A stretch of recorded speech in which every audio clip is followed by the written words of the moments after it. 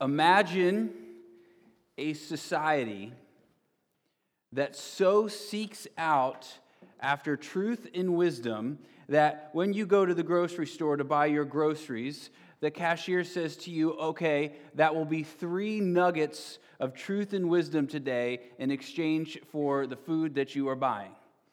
In the Bible, it tells us we ought to seek after truth and wisdom far more than silver and gold. It is worth far more. And today, what we are talking about is truth.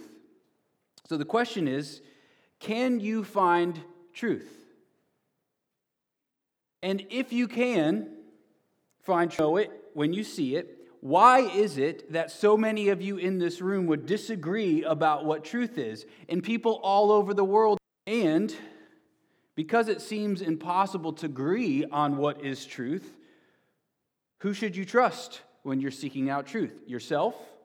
The philosophers? The scientists? The theologians? And should you give them that authority over you? And should you take that authority over others as the one who declares what is true? Or if someone has a higher IQ than you, should they be the one who determines what is true? Or if someone has researched a topic all of their life, should they be the one who is the authority of what truth is? And if you are depending on finding truth for yourself, when you find truth, how do you know if you've gone to the right place to find it? Or if some of us might not even be worrying about truth. Maybe it just seems too impossible to find. Or maybe you're that mother that's there Googling, is the resurrection really true? While your child's screaming in the background and you say, I just give up. I can't figure this out. There's too much craziness going on in my life. But whether you like it or not, there is some truth that is resonating in the halls of your heart. And whatever that truth is, you are building your life around it. And then we take this big question of the day: is truth relative? Can you determine truth for yourself and someone else determine their own truth? And can we be okay with that? The truth is just something that we pick it to be. The argument that I am making today is the ultimate place to find truth is in the Bible. We are in our series called The Gospel. This is actually our last week. I'm already mourning the loss of the series. If you have not listened through the series, go back and listen to it from the beginning. This is the 23rd week, so you got a lot of listening to do. If you've missed one, go back and listen to it. And it could be good for you just to revisit this whole thing. Because what we're saying is that the gospel is good news. It's not advice, but it's news, and it's truth. It's news that the Bible, in all that it says, is true and right. So the gospel is truth. And it's a kind of truth that is the greatest truth you can find because it fills you with joy and wonder and amazement. So the Bible is the gospel. So as we're coming to a close in the series, I thought, what better way to end the series than by looking at the whole of it, the whole of the good news, the Bible itself. But while the Bible is good news, it is also not afraid to be honest with you. The Bible, it cuts you, but it also heals you. It breaks you, but it makes you more whole. It convicts you so that you will reach up for God, and it will throw you into raging seas so that those raging seas will then throw you into an island of paradise. And so when you hold the Bible, when you hold this in your hands, you're holding the stuff of eternity in your hands. You're holding what love is made out of here. You hold the stuff of raging justice. And you better be careful when you read it. Because if you read it with faith, it will change you to the core. So let's read about what this truth claims about itself. Let's read the truth about what the truth claims itself to be. So let me read this. Here's our verses. We got 4 verses today. 2 Timothy 3:16. All Scripture is breathed out by God and is profitable for teaching, for reproof, for correction, and training in righteousness. 1 Thessalonians 2:13. And we also thank God constantly for this, that when you received the word of God, you heard it from us, and you accepted it, not as the word of men, but what it really is, the word of God, which is at work in you believers. Isaiah 55:11, so shall my word be that goes out from my mouth. It shall not return to me empty, but it shall accomplish that which I purpose and shall succeed in the thing which I sent it. And then the last one, 2 Peter 1:16. For we did not follow cleverly devised myths when we made known to you the power and coming of the Lord Jesus, but we were eyewitnesses of his majesty. All right, first point, the longing for truth. So why does Peter talk of these cleverly devised myths? It's actually pretty genius of what he's doing here. What he's saying is that deep within every single human being is a longing. And it's a longing to find truth, but it's a longing to find a truth that will bring us up to the mountain where all of the pleasures that we seek are found. All that we long for is found. And what Peter is saying is that if you keep on following truth, you will lead you to the ultimate fact upon the top of the mountain, Jesus Christ. But if you stop short of God, if you stop short of Jesus Christ, what's going to happen is you are going to settle for cleverly devised myths that have been created but always seem to fall short. So every religion, every mythology, or every just really good story is attempting to fill a void that you have deep within you for a truth that will take you up to the top of the mountain and give you all the pleasures that you seek, all of your longings to be satisfied. In fact, what we're finding is that really what's going on with you is that every longing within you, it's really just a longing for God. G.K. Chesterton said, the man that knocks on the door of the brothel is really just searching after God. And what he means by that is that you are made for intimacy, you're made for delight, you're made for pleasure, you're made for oneness with someone. And what we all ought to do is keep passing by the brothel, go up the mountain, and find the God who we long for. So, these cleverly devised myths are all like brothels that are trying to take us in, that are luring us in instead of going all the way up to the top of the mountain. The problem with these brothels, whatever they might be, is they always leave you with less money and alone. But the promise of Christianity is that up on the top of the mountain, you have a God who will never leave you or forsake you and will give you all the pleasures you seek in him. And so, what you got to see is that your longing for truth is more than just an intellectual exercise. It's a desire to find pleasure, satisfaction, to see the longings that you have deep within you that won't shut up, satisfied. It's to find a real beauty that will captivate. Truth, when you seek it, what you're seeking is an authentic relationship that will make you feel like you aren't alone. You are seeking after a glory that will crush everything that is wrong with this world. And you're looking for a love that will tell you absolutely everything will be okay. So when you seek truth, it's not just intellectual. It's encapsulating everything about you and everything that you long for to be true. And so that means there is nothing more powerful than truth. And the Bible itself claims to be the ultimate truth. So, second point, the discovery of truth. You need truth, not just for a life well lived, but you need truth to quench your longings. What are the longings that the Bible claims it's satisfying?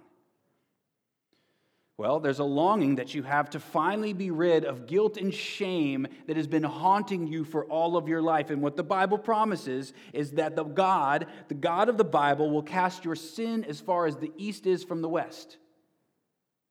The desire for the orphan wanderer to finally find a home with God is found in the Bible. The desire for a person who was bored with life to finally feel fully alive is found in the Bible. The desire for you to become what you've been created to be is found in the Bible. The desire for that power to find that is found in the Bible. The desire for eternity that starts now is found in the Bible. And everything else will fall short compared to the Bible. Our verse in Isaiah says that God's word will not return empty, but it will fulfill the purpose for which it was sent out. And what that means is the purpose for which it's sent out is to carry you, once it's deposited in you, to carry you past the brothel, to carry you past every temptation, to carry you past every love in your life that you have put above God, to carry you past those loves, straight up the mountain, into the arms of God, where everything you long for finally comes true. Every day, there will be brothels that you pass by. Persons, places, things. It will tempt you, and it will attempt to lure you in and say, come in.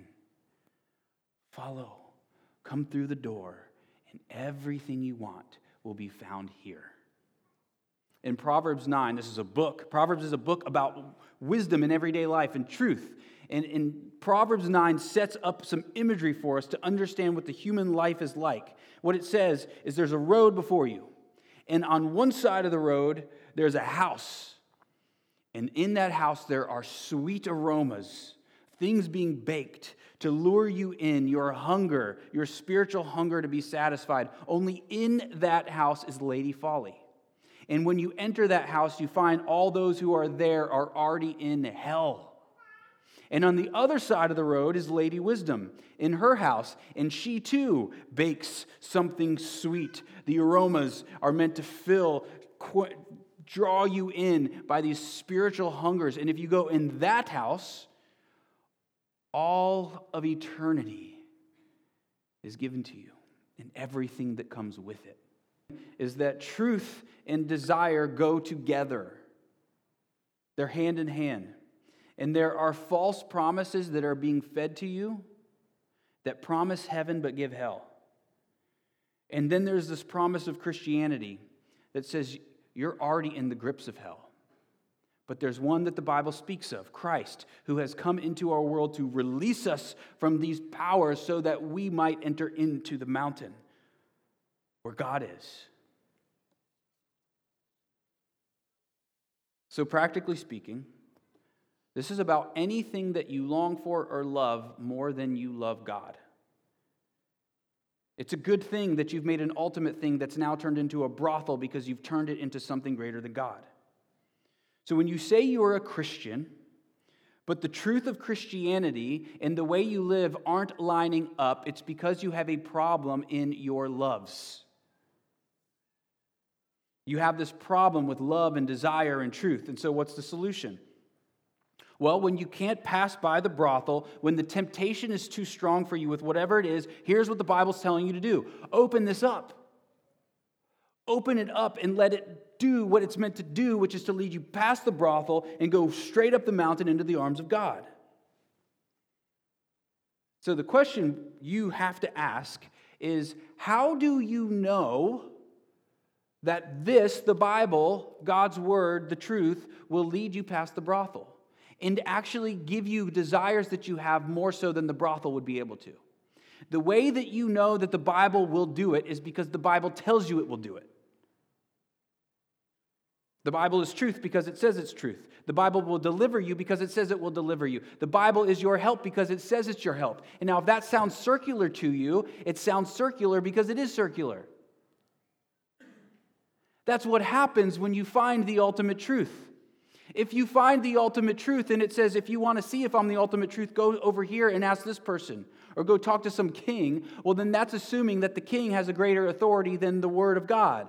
But the Word of God makes the claim that the king has no authority over the Word of God, but the Word of God rules the king. So, see the Bible as what it claims to be, God's very Word. 1 Thessalonians 2:13.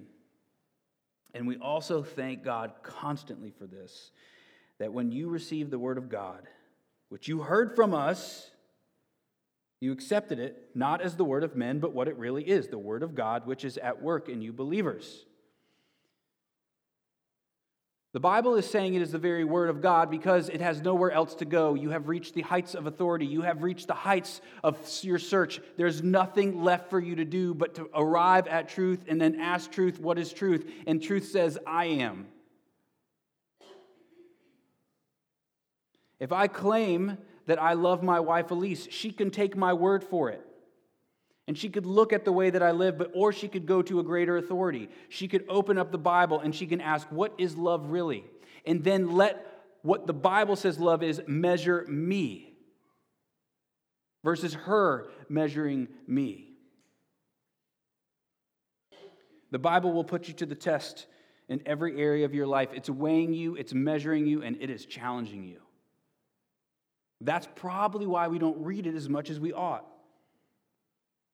And if you fix your ultimate authority and your affections on something else other than the Bible, then what begins to happen is those things become your authority in life. Those things will tell you what truth is, and those things will tell you how to live your life. And then what's going to happen is your life's going to get all out of whack. Because things that are not God are claiming an authority over you that aren't meant to be claiming an authority over you. And you will give yourself to them, and they will teach you how to live. Whatever you cherish most will become your ultimate authority. Now, that should be absolutely terrifying to you.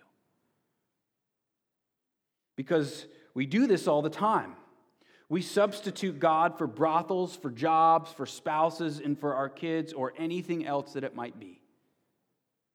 And so if you make your spouse your God, your spouse is going to like it for a bit because they're going to feel like, this is what it feels like to be God. Oh, wow. I feel like I'm being worshiped right now. And then here's what's going to happen, though. If you are worshiping your spouse, you're going to have expectations of your spouse to give you what only God can give you. And you will begin to drain life from them. And they will never be able to live up to the expectations you have of them, and vice versa. And so what looked to be so exciting eventually begins to feel very hellish, like you are in the house of folly. And that means your spouse has become your authority over what truth is. Now, you might not claim it, but the way that you live your life shows it to be true. Or, same thing with your kids. This should really terrify you. When you put kids as your greatest treasure in life, then they become your authority. Now, your kids can't even tie their shoes yet. They can't even go to the bathroom without you, yet they're dictating you how you should live your life. You're being crazy. So let's say you do make, Colton, are you coming up here to take my job? Let's say you make God your greatest authority in love. But here's what happens. You're like, okay, God, I'm doing it. God, you're at the top. And then what happens is other things start creeping up. And you say, oh no, it's happening. It's happening again. And then God is creeping down the list. So what do? Well, you have to wrestle the things that have crept to the top down, and you have to wrestle with this to show yourself all the reasons why God should be back up at the top. And so, yes, while this is circular, it also understands us very well. And it understands that we are forgetful, we don't really fully trust God, and so we need to see reasons why we should put him back at the top. So watch what these Christians in Acts do. Acts 17:11 says, now these Jews who were more noble than those in Thessalonica, they received the word with all eagerness, examining the scriptures daily to see if these things were so. Examining them. They were testing it. They were testing the truth to see all the reasons why they should put God back at the top of the list, why Christ should be back up at the top. In Isaiah, God says, come, let's reason it out. In the book of Genesis, Jacob actually wrestles with God. And it's seen as a good thing, though a dangerous thing. So when you wrestle with truth, you need to understand what it is you're wrestling with. You're wrestling with God because God is the truth. Wrestle with what you know what it is that you're wrestling with. It is truth, so don't bend it. It is not meant to be bent. It is meant to bend you. And if you try to bend something that is unbendable, you will break. And as long as you wrestle with the Bible, you have to see that it's going to tell you things that you long to hear, and it's going to tell you things you don't want to hear. And if you only listen to half of it, you haven't properly wrestled with it. You haven't made it your greatest authority, and so you're going to fall short, you're going to stop wrestling it, you're going to throw it to the side, and it will never make you whole. Because you're under this crazy impression that everything God says, you're going to agree with. We can't even agree with each other. What makes you think that everything you believe, God's going to be like, yeah, right on. You got it. What am I here for? God says. Why don't you just come up and do my job? Whenever that happens, things go very poorly. And as you wrestle with it, you might wonder something. Why is this Bible so mean to me? Why does it keep saying these things about me? Well, because it can't be mean to you. It's just being honest. Truth shows no partiality. It does not care if you are rich or poor, young or old, man or woman. It does not care. Truth is simply truth. It weighs and measures you. You do not weigh and measure it. And when we are long gone from this earth and it is turned to dust, truth will remain. So, the Bible is mean because it is loving, if you want to call it mean. But it's being mean because it's being loving. You see, it starts telling you things about your depravity. It starts telling you things about your sinfulness. And it's telling you the bad news. I run you guys all out. Have I scared you all?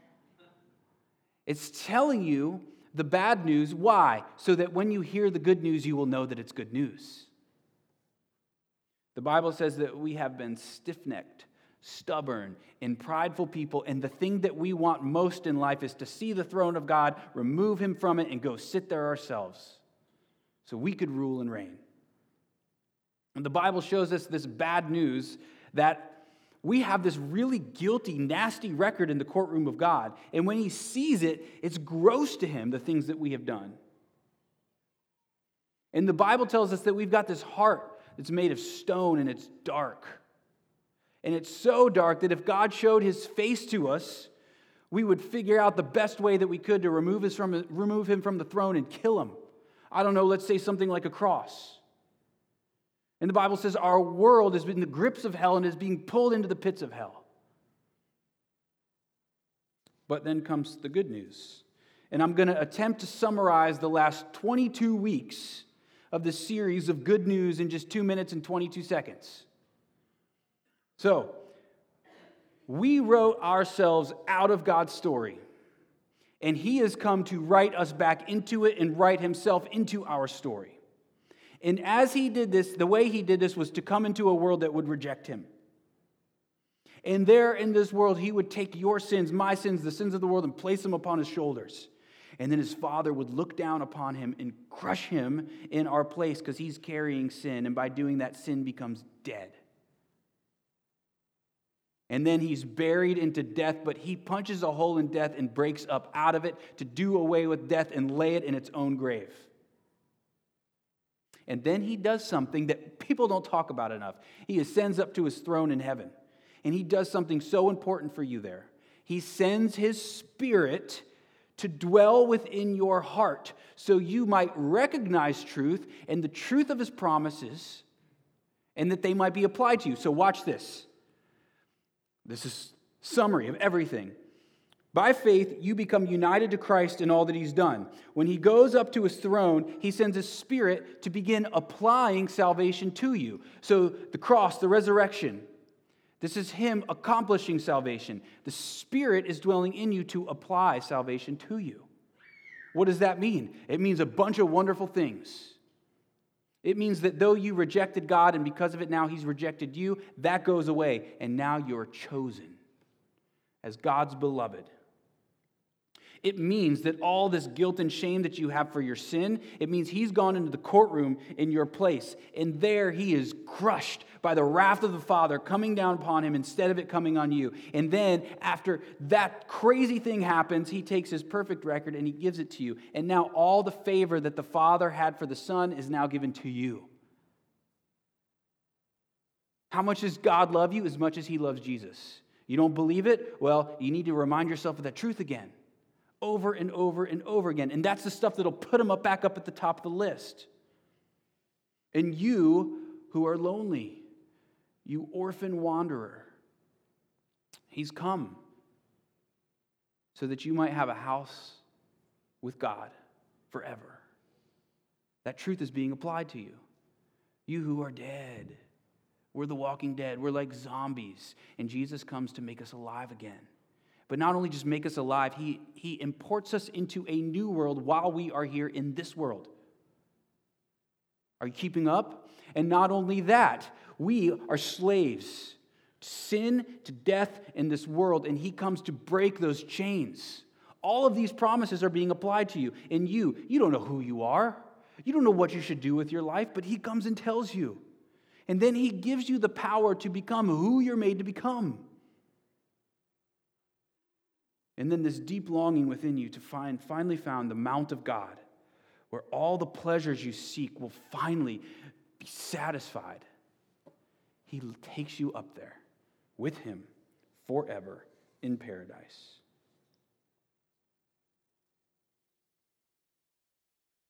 All of those truths must be discovered and known by faith. This is our third point, and it is so important you understand this. This is the necessity of faith. Once you reach the heights of where truth comes from, you have to make a faith decision. If you make the claim that there is no God, you can't prove it. You can only believe it by faith. If you make the claim that there is a God, you can't prove it. You can only believe it by faith. You will be forced, when you reach up to the heights of truth, to make a faith decision no matter what you believe. But faith is a powerful thing. Faith actually gives you eyes to see into the unseen. That's what the Bible says. If you want to see what's beyond this world, you have to see with eyes of faith. And St. Augustine helps us understand this a little bit better. He tells us, I believe so that I might understand. That means all of these beautiful promises, all these beautiful truths will never make sense to you until you believe that they're true. You will never have the eyes to see them and understand them, and you will never have the eyes to know God until you use faith and believe in the promises. You will never experience the beauty of Christianity, the beauty of knowing God, the pleasure of knowing God without faith. Because faith is what makes you pass by those brothels that are on the side roads, those things in your life that lure you in, that say, come, there's nothing on the top of the mountain. There is no God. Come, all of your pleasures can be found here. All of your desires can be found here. All of your longings can be found here. No, you pass by because you have faith that there's something greater at the top of the mountain. But if you don't have faith in the Bible, the brothel will look like the best thing. It's true. If the Bible is not true, then we're like rats scurrying around trying to find something that's just going to deliver for us. With this hunger that we need, we'll eat anything just to make us feel something like, oh, this is delivering finally. But we always leave the brothel with less money and alone. So we keep wandering. By faith, you will pass by this house of folly, because you will smell something that is tricking everybody else, but to you it smells nasty. Because you understand that in the house of folly is death, and there's a bunch of perfume covering it up. So you pass it by, and you head up to the mountain. And there you find that all the good news, it's all true. And even more of it, everything you wanted, is finally in him. And you meet him there on the mountain, and then what you find, you thought you found him, but what happened is he really found you. Because he left the mountain of heaven, and he came down into the brothel of this world. And he picked you up in the brothel, and you didn't want to go. And he took you out kicking and screaming, and he kicked the door open, and he started walking up the mountain. And you were trying desperately to get out of his arms, but he wouldn't let you go because he's a good shepherd king. So he carries you all the way up the top of the mountain, and he sets you down, and he said, look, everything you want, here is my Father. Meet him. Everything you wanted is in him. You will never make it to the top of the mountain. Come on, come on, come on. Look at me, look at me. You will never make it up to the top of the mountain without him, Christ, because he is the way, he is the truth, and he is the life. Let's pray.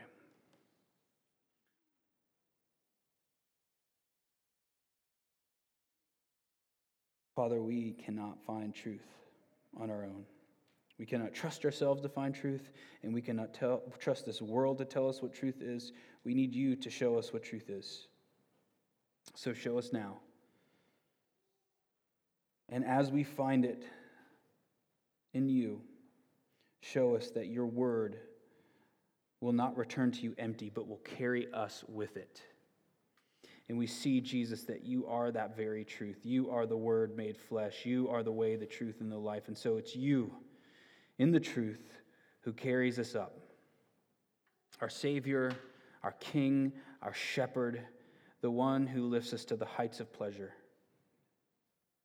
This world always falls short, so open our eyes to see that is true. God, help us. We need you. We're too weak to find truth. Show us. In Jesus' name we pray. Amen.